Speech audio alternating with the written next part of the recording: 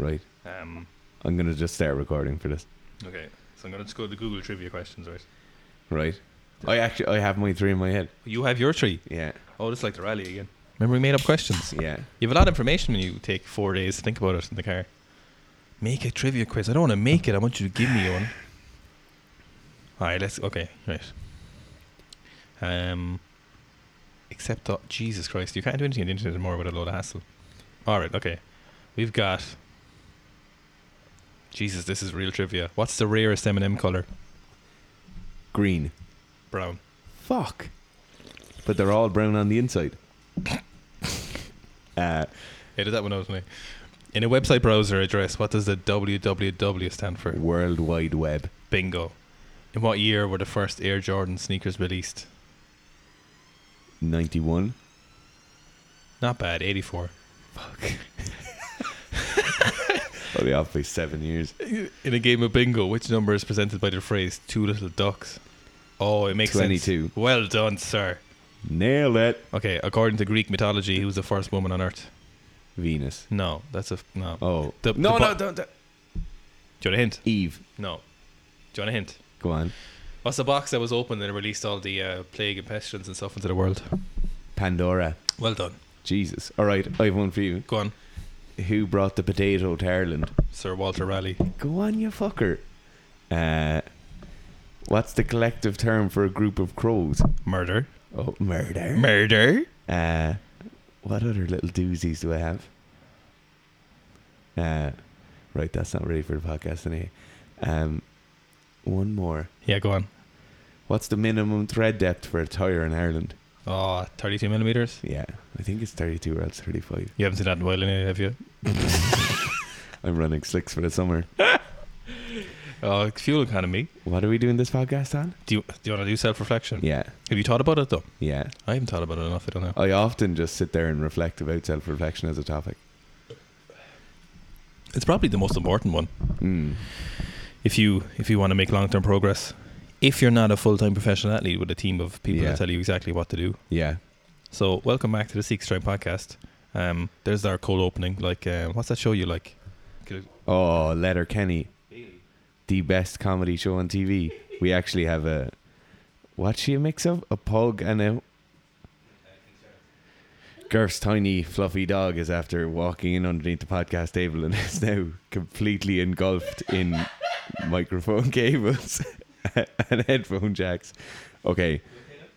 Welcome back to the Secret Strength podcast. The next episode in our psychology of training. Yeah. Jesus, this one's been dragging on a long while, hasn't it? We were the We last kept time. getting distracted. Well, we hit the YouTube hard, Yeah. and we're hitting it harder still, obviously. But the last one we did was the psychology of motivation, Yeah. and that was during our quarantine. So that would have been 6 to 7 weeks ago, if not more. So I know Yeah. we put it up, but we recorded it. I think we actually recorded that one in separately online. Yeah, And we did it. That was the last Zoom one. That was a very good podcast, though. Yeah. Talked about motivation. I must clip some of that. Talk about some of our motivation for training. What we're going to talk about today basically is like being able to objectively reflect on what you're doing in training and what you're doing in competition, and kind of use certain psychological tools to kind of gain good affect from this thing of reflecting on. So like I think a lot of the time people will they'll like get something negative by looking back the whole time. So it'll either be they'll look back and they'll be annoyed that they didn't do something, or they'll be like they'll get basically a negative emotion from the fact that in the past they didn't succeed, or vice versa. They'll look back and they'll get negative emotion from in the past they did succeed and they're not succeeding now. So I think that's why like a lot of people will be like, yeah, I'm living in the moment, bro.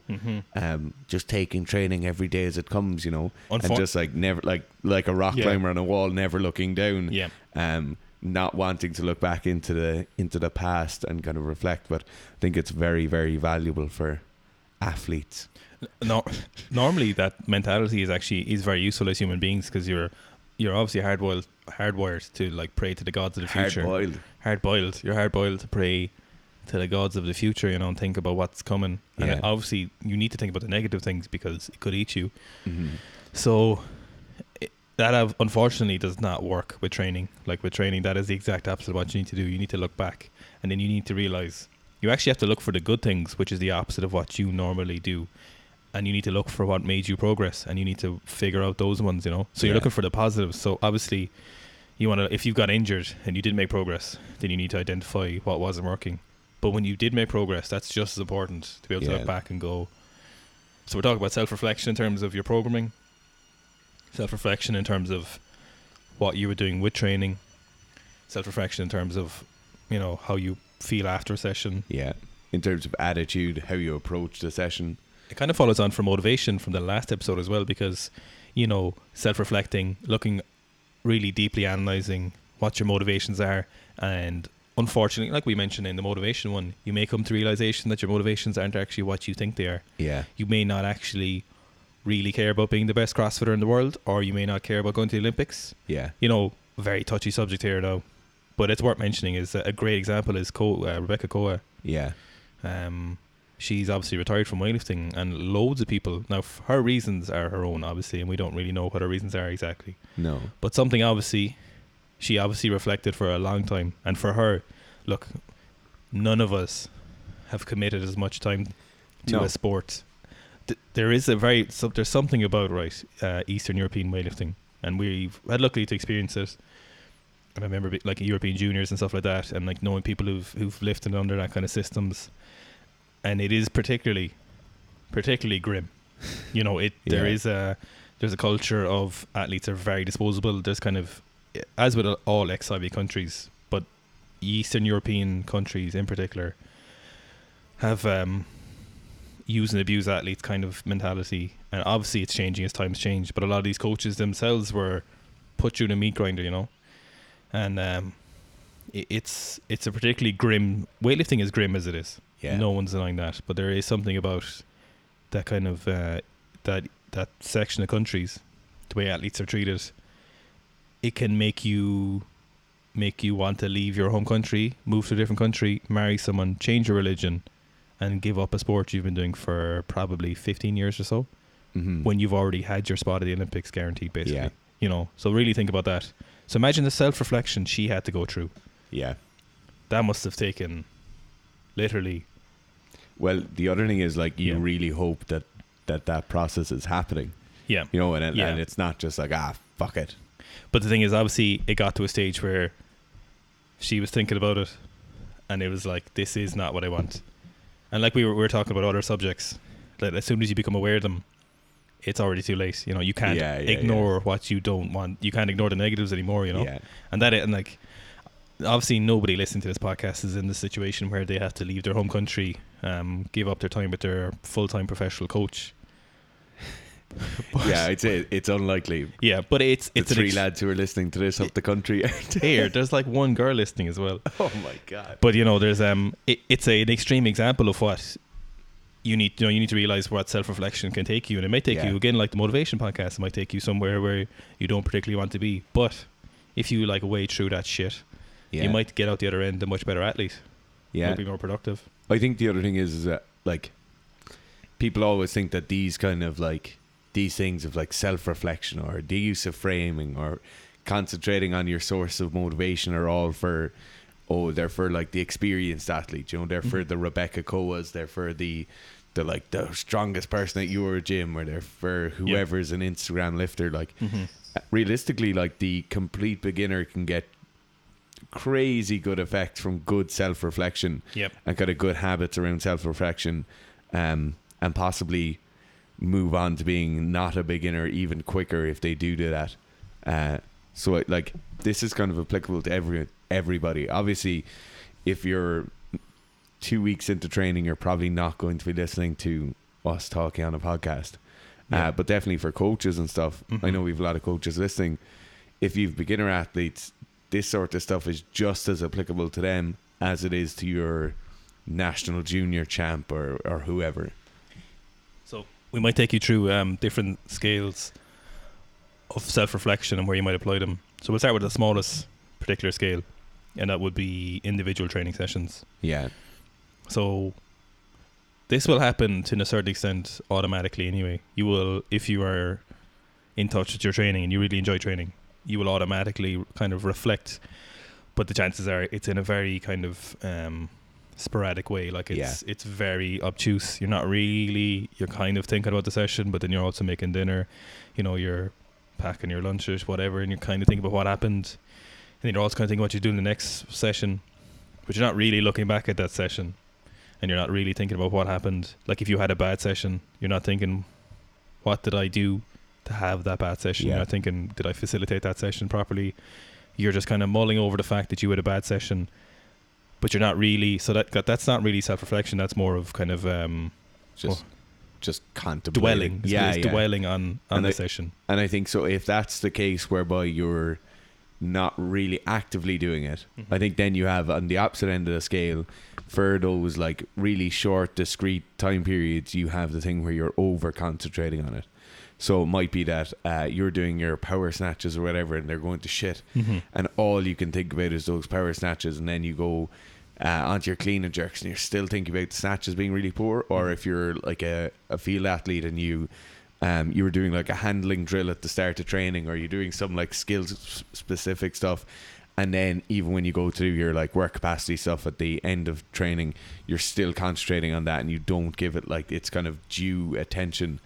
And then that can kind of, even when you go on to your next session, then it's still like it's over dwelling on something rather than it kind of being very passive, like the example you just gave. Like very frequently, sometimes it is a case of just ignoring it, being like, oh, that happened, that was bad for whatever reason. The likelihood, like, so sometimes you can say honestly to yourself that you facilitated this session as best as you could, and for whatever reason you had a bad session, and to a certain extent it wasn't your fault, you know, and then you can let it go, you know. There is times where and it's important to have that skill of just being able to go, oh, okay, I had that bad session because someone's fire alarm went off 4 times in the middle of the night and I woke up and I had really bad sleep, and so that session was very poor because of that. And so it's important to be able to switch off and stop being like very neurotic about that session, you know. And like anyone who listens to this is probably neurotic about their training. I think that's fair to say. Like I have a good portion of people listening to this think about training way more than they probably should. And not in terms of they probably should for their personal life. I mean, in terms of being productive for their training. They probably think about their training more so. We don't really care about your personal life. That's not what this podcast is about. So what I mean is, like, they probably, like Fitz said, you know, you overanalyze it too much. Like, you think about training. Like, here's a great example. And one of our athletes on the weightlifting program was maxing his snatch clean and jerk a few weeks ago, and he hit the big 100 and 120. And it's Arnold, and I don't know if Arnold listens to the podcast or not, but it was scheduled for day 4 in the week, you know. And he did it on day 2 because he was like, I was afraid I was going to miss, so I just wanted to get it over it. And he made his lifts, like he PB'd, you know, he did the 220 total, like. But I think that's hilarious that that's a case of, now obviously it worked out great for Arnold because he hit his PBs, but too often you could be maxing in the evening and you can be thinking, you know, it'll keep kind of popping into your brain, and then you skip your warm-ups, you skip whatever you usually do, you're fucking, one shoe isn't even on yet and you're at 100 kilos like Joe. You're just absolutely rushing through everything. You're not being like, you don't do your normal warm-up. So let's say your normal warm-up takes 20 minutes, you're doing your 4-second warm-up. Even it, like the thing of like when you go to the gym, you usually chat to whoever it is for 5 minutes, you know, or like you usually go on your phone for a while. Like all those things, those routines have value in them. We've spoken about pre-performance routines in the past. Like those things might not be, like, it mightn't give you a fucking physiological stimulus that allows you to lift more weights, but it just gets you in the right headspace, you know, and you're that small bit warmer. You've kind of had the gaps in between. So yeah, if you're talking about something active to do, then, so if you're on either end of those scales, right, where you don't really self-reflect on the short term, or you way over self-reflect in the short term, what I talk about doing then is a very, very simple, like, training journal.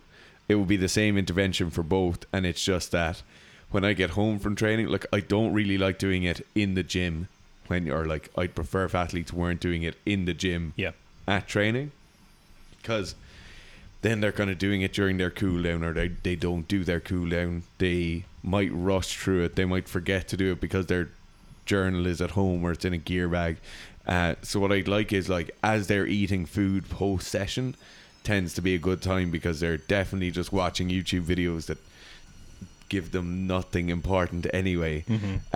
So training journal, if it was me and I was telling you to do this, I'd get them to get like a hardback, relatively small copybook, so like the copybook you use in primary school or elementary school, and then you just write out the exercises you did. So whatever, squats at this weight, this at this weight, some sort of like feeling next to each one. So these were good, these weren't good, I felt slow, I felt fast, and then maybe just a general thing at the end. This was a good session. Like, everyone knows how valuable journaling is, journaling of their training sessions, whatever. So we're not going to go into that now, but just as like a kind of, for the short term stuff where you're either not self-reflecting at all, or else you're kind of getting caught up in the weeds and diving too deep into self-reflection and then getting caught up for your next session, I think that small bit of an intervention of just using a training journal kind of sets it off. It allows us to put it in a box and put it on a shelf, which is very pleasing. Too often as well, people are too stressed about what they're writing down as well, you know. So you might write down stuff, like if I look back through my journals, some of the stuff I'm like, why was I thinking about that? Like, why was that important for me? Like, I'm talking about 6 months ago to a year ago. Like, I'm like, why did I think that particular cue was important? Like, at the time it was obviously important enough for me to write it down, you know. So don't worry about what you're writing down. Don't overanalyze what you're thinking. Don't think, fuck, this is so dumb if anyone reads this. Don't let anyone read it, right? But when you're writing it down, just write whatever you think is appropriate. And that day, let's say you were doing your sumo deadlifts and you were like, oh, when I dig my little toe into the ground, it really helps, right? And then in 6 months' time, you're like, what the fuck was I talking about, you know? What's this dork doing? It's just like, don't stress about that, you know. Don't overanalyze or overanalyzing. Just write down what you think was important in that session. And sometimes it may be, you may look back in 6 months and you go, oh fuck, I forgot about that cue, that really helped. And then, or you'll be like, this dumbbell bench really helped my bench feel good, or hanging from the chin-up bar really loosened my rack position. And then you may have forgotten about it and you may look back and you may find incredibly valuable information. I think the other thing is like that, as an athlete writing a training journal, so obviously as coaches, training journal has that like it has that value to it. As an athlete, it just allows them to actually just put something on paper and get rid of it, you know. And like, it's valuable because it's in the book, and once they still own the book and have the book, and it's like it exists somewhere, so they don't have to cognitively like hold on to it. I think that is the other, like, the big fucking strength of that. The great thing about having a coach, and a coach who knows you well, is that you can use them as a sounding board, and you can use them for a point of reference, and they can also shut you up sometimes, you know. I just realised there, 7-Up Free is free of caffeine. Oh yeah? Well, but normal 7-Up doesn't have caffeine, does it? I've no idea. Sorry for a short intervention from our sponsor, 7-Up. So, like, having a coach who knows you really well, and you can say things, and then the coach will be like, Dara, shut up. You know, that's not important. They can be like, look, that doesn't even matter. That wasn't a big deal. That happens. Let's say you start doing something weird with your technique and you start like jumping forward in your cleans. And then you be like, why did that happen? And then you can start the process of overanalyzing it. You show your coach saw you them, or you send them the videos. And then you can have, if you have a good coach, they might know that you stress about these things. And he'll be like, look, that happens. It's not a big deal. We'll fix it slowly. There's things we can do. It's not a huge issue. Like, that is a great use for having a coach. It's just having a sponge for your emotions. Basically. It's like our Facebook chat between the two of us. Look what I did. But you know, like, most of the time that you ask, or you put something into that chat about training, or I put something into the chat, most of the time you're like, I had a PB yesterday and I trained for 4 hours. Do you think it's bad if I take today off? I'm like, shut the fuck up. Like, I won't reply for an hour on purpose, because I'm like, he knows the I've already taken answer. the day off. So it is very important just to be able to like put that feeling or that thought somewhere, understand that it's being heard or it's being documented, or not by you, that's fine. I always hear you. No, but Joe, it's like it's the ability to put that thought somewhere. Yeah. And like a journal will offer that, a coach will offer that, or a training partner will offer that. And it will kind of help to level out those peaks and troughs of the self-reflection. The emotional process of, because I'm Gareth sitting in his shade. Love and life. Because like when you are a full-time athlete, you know, you have that kind of, so instead of when you finish the session and you send all your videos to your coach, you have that benefit of so instead of one big clump of like emotion, self-reflection, a full session of lifts while you're being coached by someone in person, you drip drab that little bit back and forth, you know, and the coach is taking a little bit and giving you back a little bit, and like he's kind of massaging your ego, feeding the pony. Yes, feeding the pony. Like they're like settling you out, and so you're losing. So you never have a build up of this let's say negative emotion if it's a bad session. So they're like slowly taking that away from you, and they can like facilitate and preempt the bad stuff, you know. Yeah, that's like coaching is like, we offer online programs, or we have for the last 2 years, you know, and never do we call that online coaching. No, Joe, like we offer programs with feedback. Yep. Because coaching is so much more involved. Yep. And like the one-to-one athletes we'll have now, or the one-to-ones we've had for the last 6 years, like that is an incredibly involved process, that the program is just a tiny little. We are taking more one-to-one athletes, if you're listening, by the way, for weightlifting, powerlifting, Darazing, super total training. Yeah, and real athletes. And real athletes, Darazing real athletes as well. Okay, so that's the short term, right? Yep. Discrete events that you're just looking at. I think the next one then is a competition season. Yeah. So like for weightlifters, I love when I see weightlifters be like, it's competition season. Yeah, You're like, buddy, there's weightlifting competitions all the time. But anyway, competition season, depending on the sport, that might be 4 months, that might be 6 months, that might be 8 months. Some sports, they go year round, but basically reflecting on a period of like, whether that's the year or whether that's September to March, and then reflecting on that.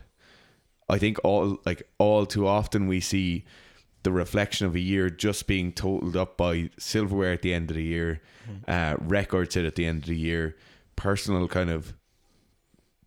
not even personal best, because people don't look at that. Yeah. Like they just look at results driven data, whereas like we don't look like that at any other aspect of our sports career, right? You don't just say like, Garth, you're not going to say like, oh, I held a national record there for a few years, and that's the only thing you say about weightlifting.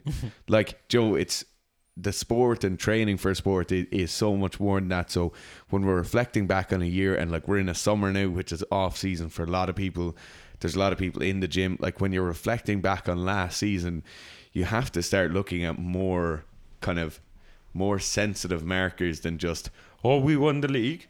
Yeah. And it was a great year because we won the league. Or else like you could be in the shape of your life playing the best, whatever, beach volleyball of your life, doing really, really good with training, being a really good athlete in general, but whatever, the Brazilians show up on the third day of the competition and you don't get to the final, you know? The Russians show up. Yeah, so that's what I'd say is like, when you're in those kind of longer term periods of reflection, you need to be a lot more intelligent with the things you're looking at and the things you're reflecting on, because like we're humans, and the longer we get from an event, all we tend to remember is just like, that was a great night because like whatever, like, you know, or like, geez, that was a great year because we won the county. You know, like start reflecting on that and be like, yeah, look, we won this. Yeah, I won whatever weightlifting competition, but I didn't do great.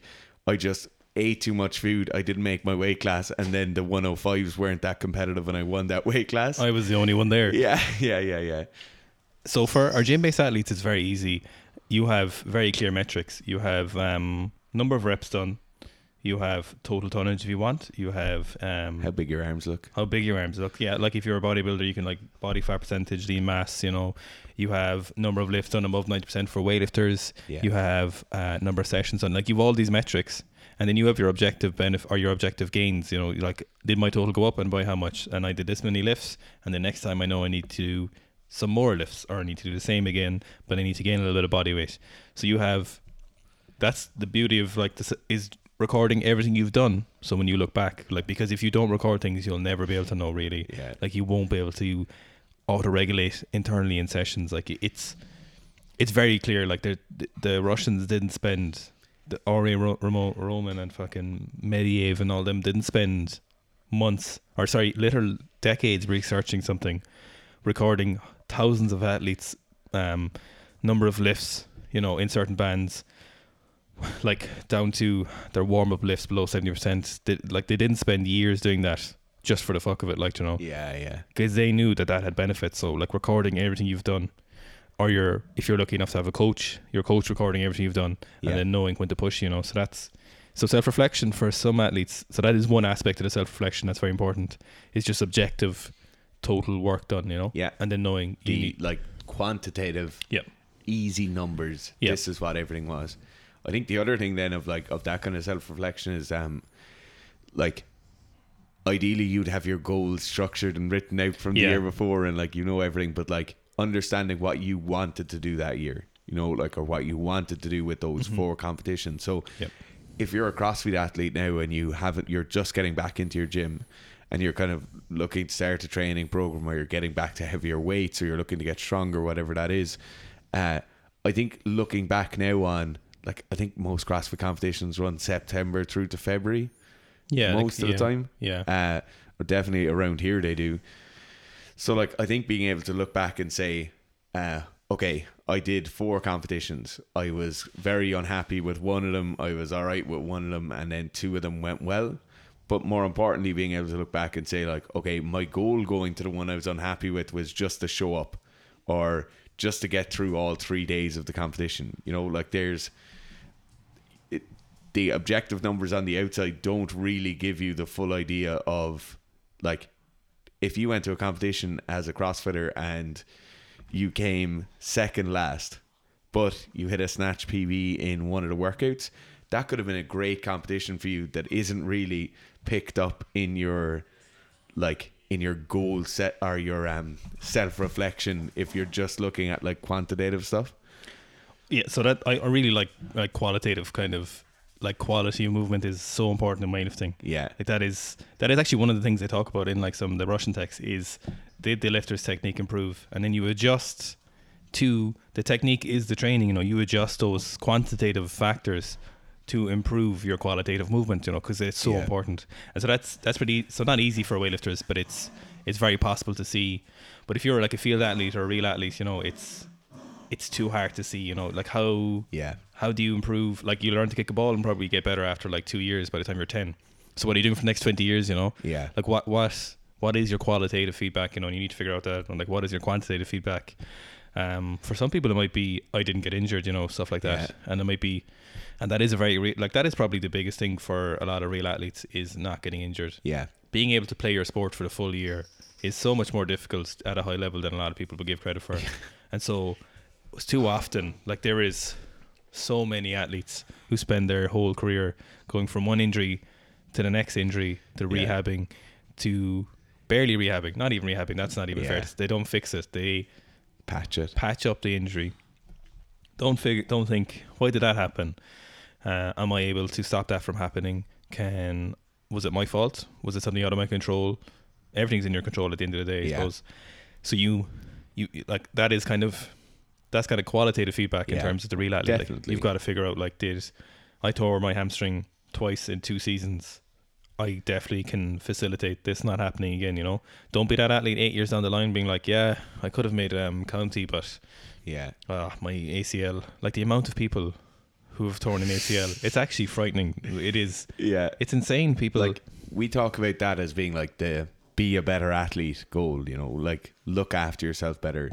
But I think almost nobody, when they're reflecting on it, looks at that. Yeah. Like, fuck, it's not that hard to be like, I didn't get injured for 6 months. Yeah. And like, when you're saying there that, like, everything is within your control, everybody always blames the manager, the people in the club, people who are running the team, the physios, or rehab given. Physios, oh, my physio was horrendous last time I did this now. Yeah. Like, you are 100% in control of everything that happens to your body. If you're doing a running session and they make you overtrain, then it's very, very easy for you to have the conversation. It might mean that you're not picked the next week. It might mean that you get scolded by a manager and you're not picked for 3 months after that. But if your goal is to be a better athlete, then your goal should be to be a better athlete, not just to be like, fuck it. If your goal is just to play for this team, then just go. Like, you can drive that car into the ground and it will happily crash itself into the ground in front of you. But if your goal is to be a better athlete, you are in control. As like, Jesus, if you're an adult and somebody is telling you to do something, granted, if you have no knowledge and they can give you good, sound rationale, but if it's a clear area of overtraining or a clear area whereby they're pushing something in a way it shouldn't be pushed, then you just need to step back. I think that's like a big point of maturing as an athlete, as well as not using the accelerator pedal and understanding that you have a brake pedal as well. Yeah. Like, I think from being a child all the way up to being a senior player on a team, you're always pushing, and like that pushing will be the thing that makes you, like, the thing that makes you better than me will be you pushed harder, you were more aggressive, you went harder in training, you went harder in a game, and you were willing to whatever, put your body on the line in inverted commas. I think then the ability to be a great, so that'll bring you from a player to an adult player. The ability to go from an adult player to being a great adult player is knowing when to put the brakes on and say, this isn't right. I need more time, I need less time, whatever it is, and being able to kind of hold yourself back a small bit. That actually kind of brings into a kind of a great point. That is one that can definitely be felt by all of the athletes lifting, so not just our gym-based athletes but our real athletes, and that is not being a martyr for your training.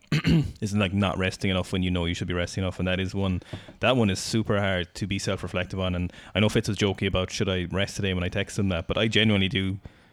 Like, everybody struggles with that, so it's easy to acknowledge, because no one wants to not. My mentality when I'm training at the moment is I'd rather get hurt than not train enough, than not progress. And that's not something I'm telling you to do, right?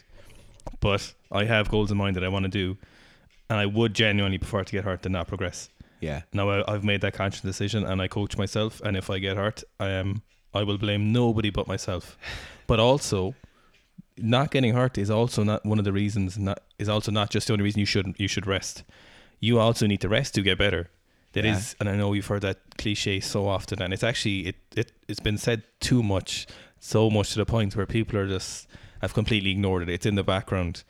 You have to rest to get better. Like, you have to rest to facilitate certain physiological changes in your body that you can adapt, and in the next session you can do better. So if you don't rest enough, you won't be able to adapt to the new, like the damage done to your system. You won't be able to overcompensate to that, and then you won't be able to perform better next session. Like, you physically won't be able to do it. It's not a mentality thing.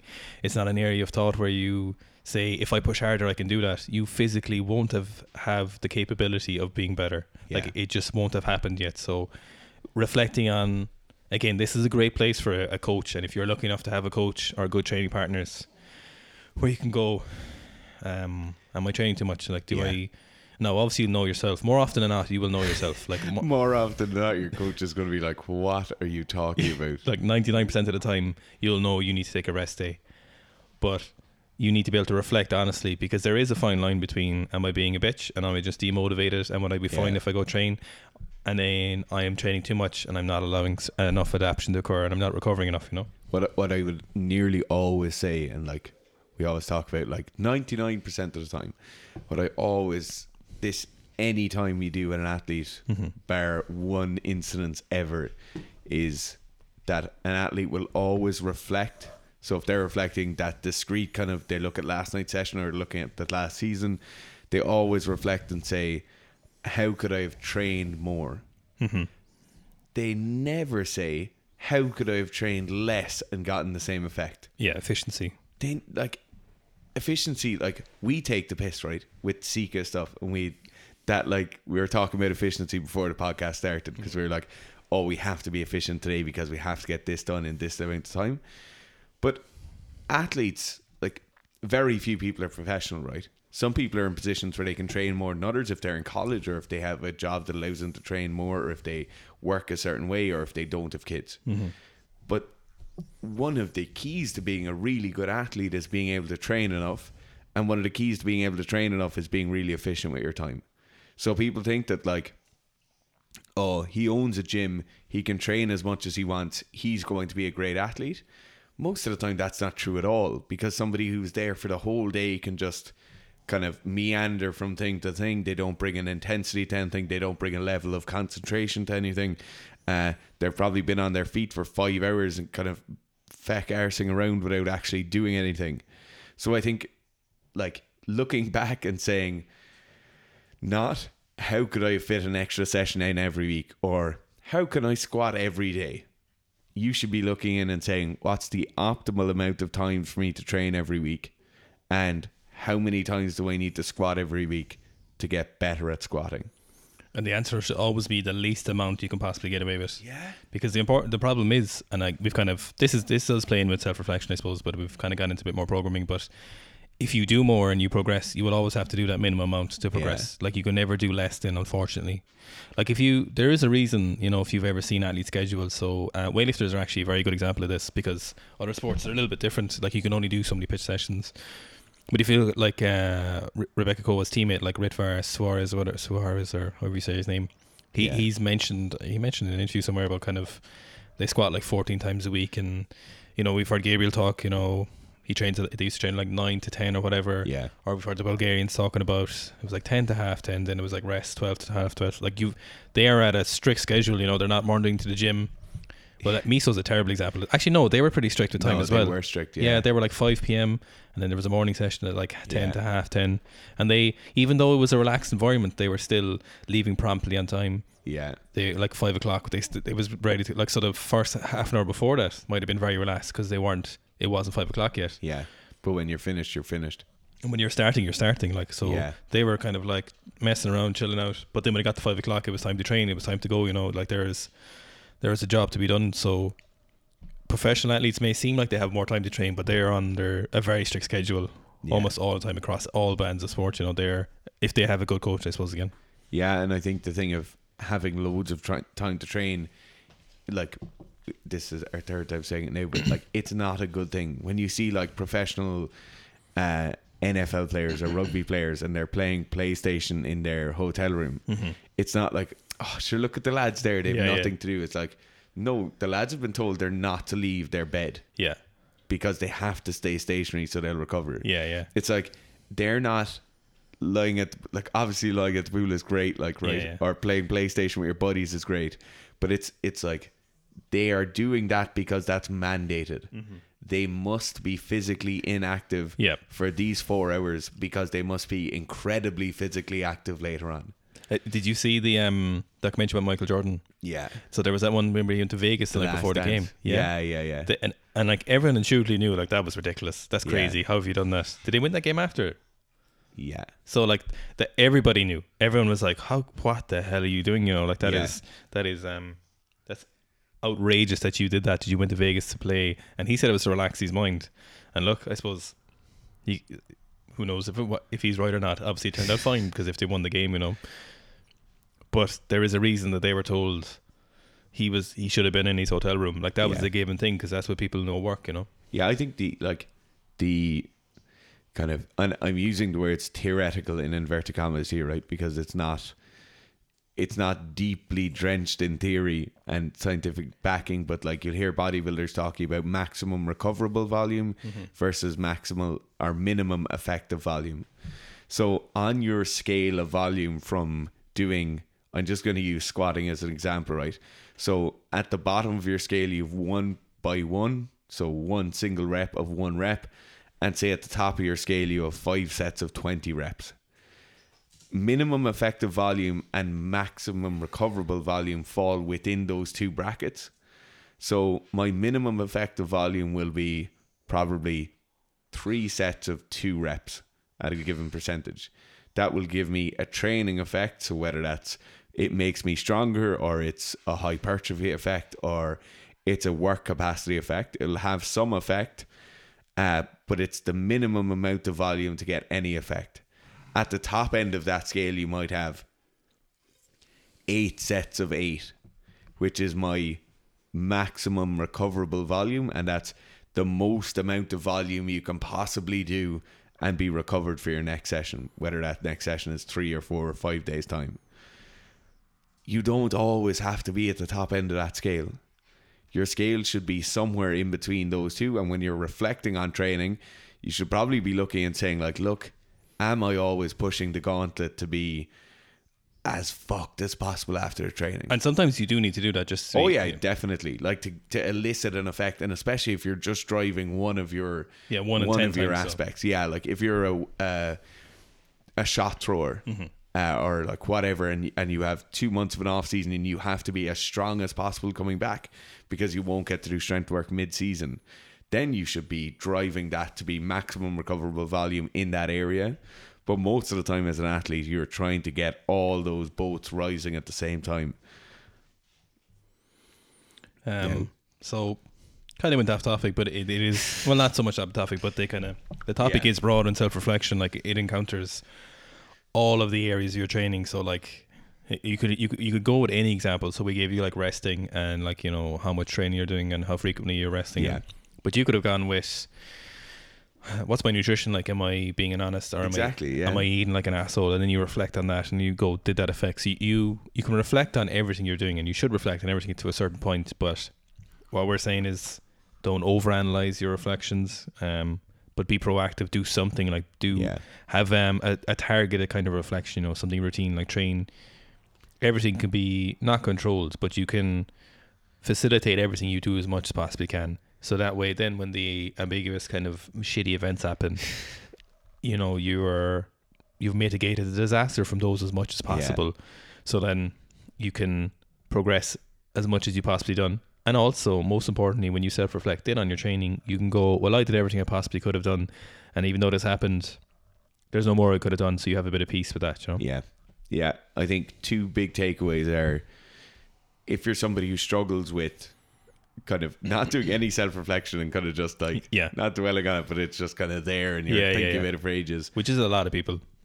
100%. Put some structure in there, whether that's a training journal where you just write in like not just your numbers, but you write in some sort of like, this felt good, I felt tired before training, Garth was a cunt and I didn't enjoy being in the gym with him, or if you're somebody who's super neurotic and you're like, it's affecting your ability to recover and move on and make the next session great, a journal can be good as well. But a sounding board can also be very, very useful there. So that sounding board that we talked about earlier, that might be a coach, that might be a teammate or a training partner, or that might be whatever, you know, like finding somebody who enjoys talking to you about your sport. That could be like your granddad or something, who enjoys hearing about your training, and then you can talk to them after a game or talk to them after a competition or after training, and kind of just allow yourself to release those thoughts, and more importantly, force yourself to articulate those thoughts.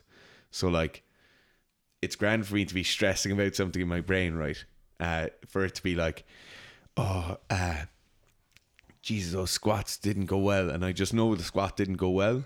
But until I have to write that down, or until I have to speak about it, or until I have to explain it to someone else, I probably haven't actively gone and articulated out that point. I've kind of broke it down, and got somebody, like, that's what's so valuable about somebody who's not really, really actively involved in the sport, to be like, oh, why are you doing sets of 10 in the squat?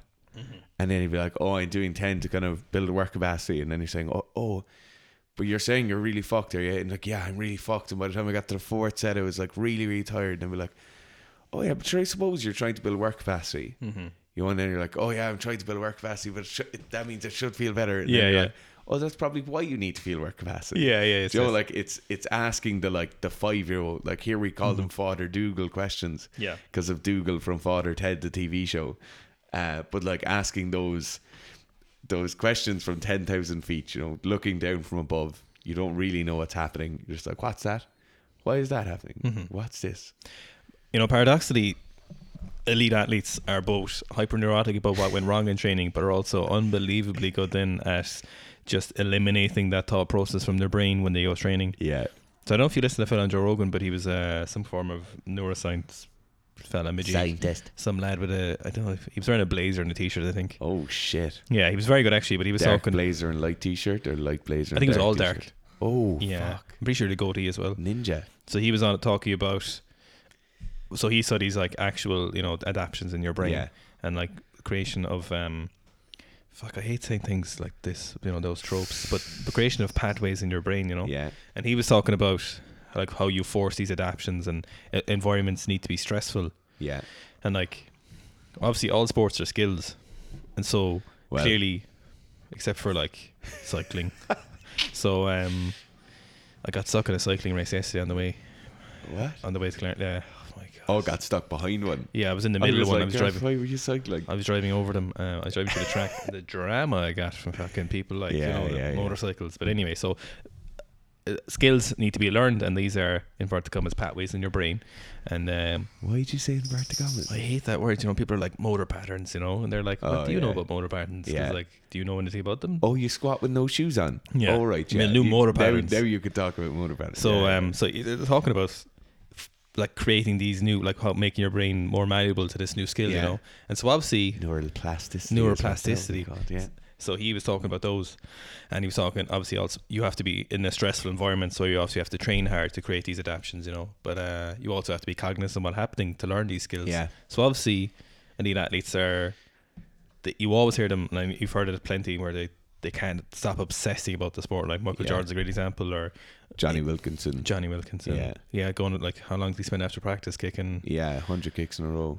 And then he at one point he was fly half with the most points. He even passed out Dan Carter for a period of time. Like, so we're talking like he's clearly neurotic, but he also was one of the best, And like the best athletes are obsessed, but the paradoxical thing is they can then totally disregard that neuroticism, that like crazy kind of hyper awareness of what was happening, and just can't let it go, and then I can let it go all of a sudden, and then just get it on with the game. I think, and I'll finish on this, right? Yeah. And it's a bit of a dig, but it's all right. There's a lot of really bad athletes who are neurotic about things as well. That's the problem. And like, but then they can't let it go. If you're showing up at the gym, and you're like being super neurotic, that's like, that's my barbell. Yeah. Like, that doesn't mean you're good. Yeah. And like, I think, but Clarence's Barry shit though. We're talking. No, but what I would say is like, people who get involved in sport, like, this sounds really bad, right? Obviously, not all people who come into sports as an adult are like this, but a lot of the time, people who come into sports as an adult will get super neurotic about things and think that it makes them a better athlete. Yeah. More than likely, that won't make you a better athlete. Obviously, concentrating on things makes you good. Yeah. Paying attention to things makes you good, but also getting super stressed about things makes you bad.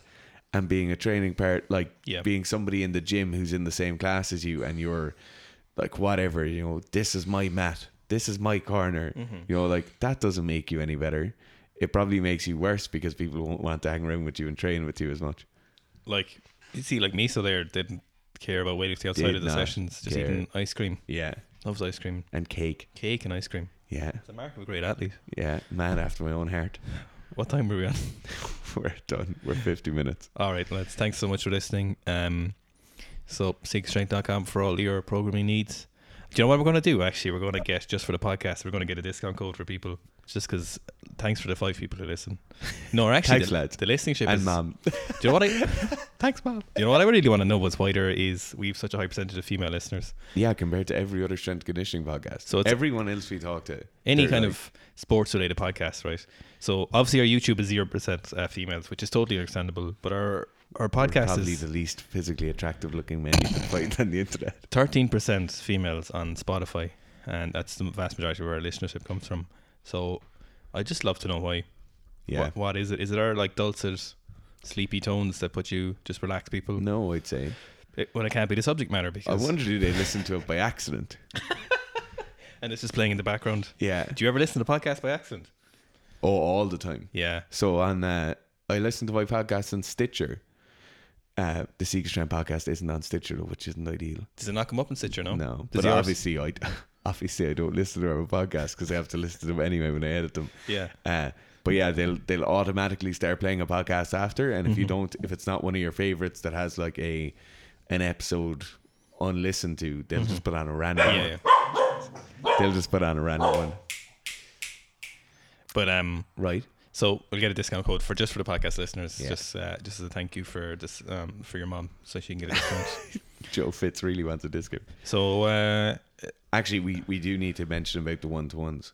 Oh yeah, go on. So Gerfa started taking on 1-to-1s for weightlifting. I know there's a bit of a waiting list. But shoot us an email is probably the best, or else shoot us a message on Instagram.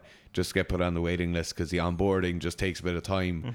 Like there's just a bit of contact and a bit of back and forth. So usually the 1-to-1s will take a few weeks in between onboarding each person. Yeah. If you're interested in getting 1-to-1 weightlifting coaching, then shoot us a message or contact us. And then for the real athletes or for super total programs or powerlifters, you can just message to get coached by me. That's not starting until September though, and I think we have a few people lined up already, so it'll probably be 3rd or 4th week in September. But do just message us, or even if you have questions about it or you wonder what the service yeah, is like. you don't have to email just to say you want on board. Be like, We also had the most hilarious refund ever this week. oh, I know. So this hasn't happened weirdly. So someone bought the program, said they didn't like it, and got a refund. So obviously we refunded them. And I doubt they listen to the podcast, but yeah, like so they got the program, they had the PDF for a day. They also had a discount code, and I don't know how they got that. Yeah. Anyway, so it's just like, oh, I don't want it now. And they're like, okay, yeah, we'll just take that PDF back off you. Yeah, like, did you save a copy? Obviously we refunded them, but it's just people, like 99% of people we deal with are amazing, you know. And people are so understanding. But then you just have random people who are just. I don't think people see when people, which I suppose is a good sign, is people taking us seriously as a company and not two dumbasses. Like, yeah, because you wouldn't take us seriously if you thought we're two dumbasses. Or but if you knew us. People think we're like a limited corporation or something, which would be very strange. You know, they would treat us. They're just trying to abuse us. Please don't abuse us, lads. Please, God. I'm just trying to buy some money, get some money from the 7-Up free. Right, okay, thanks for listening.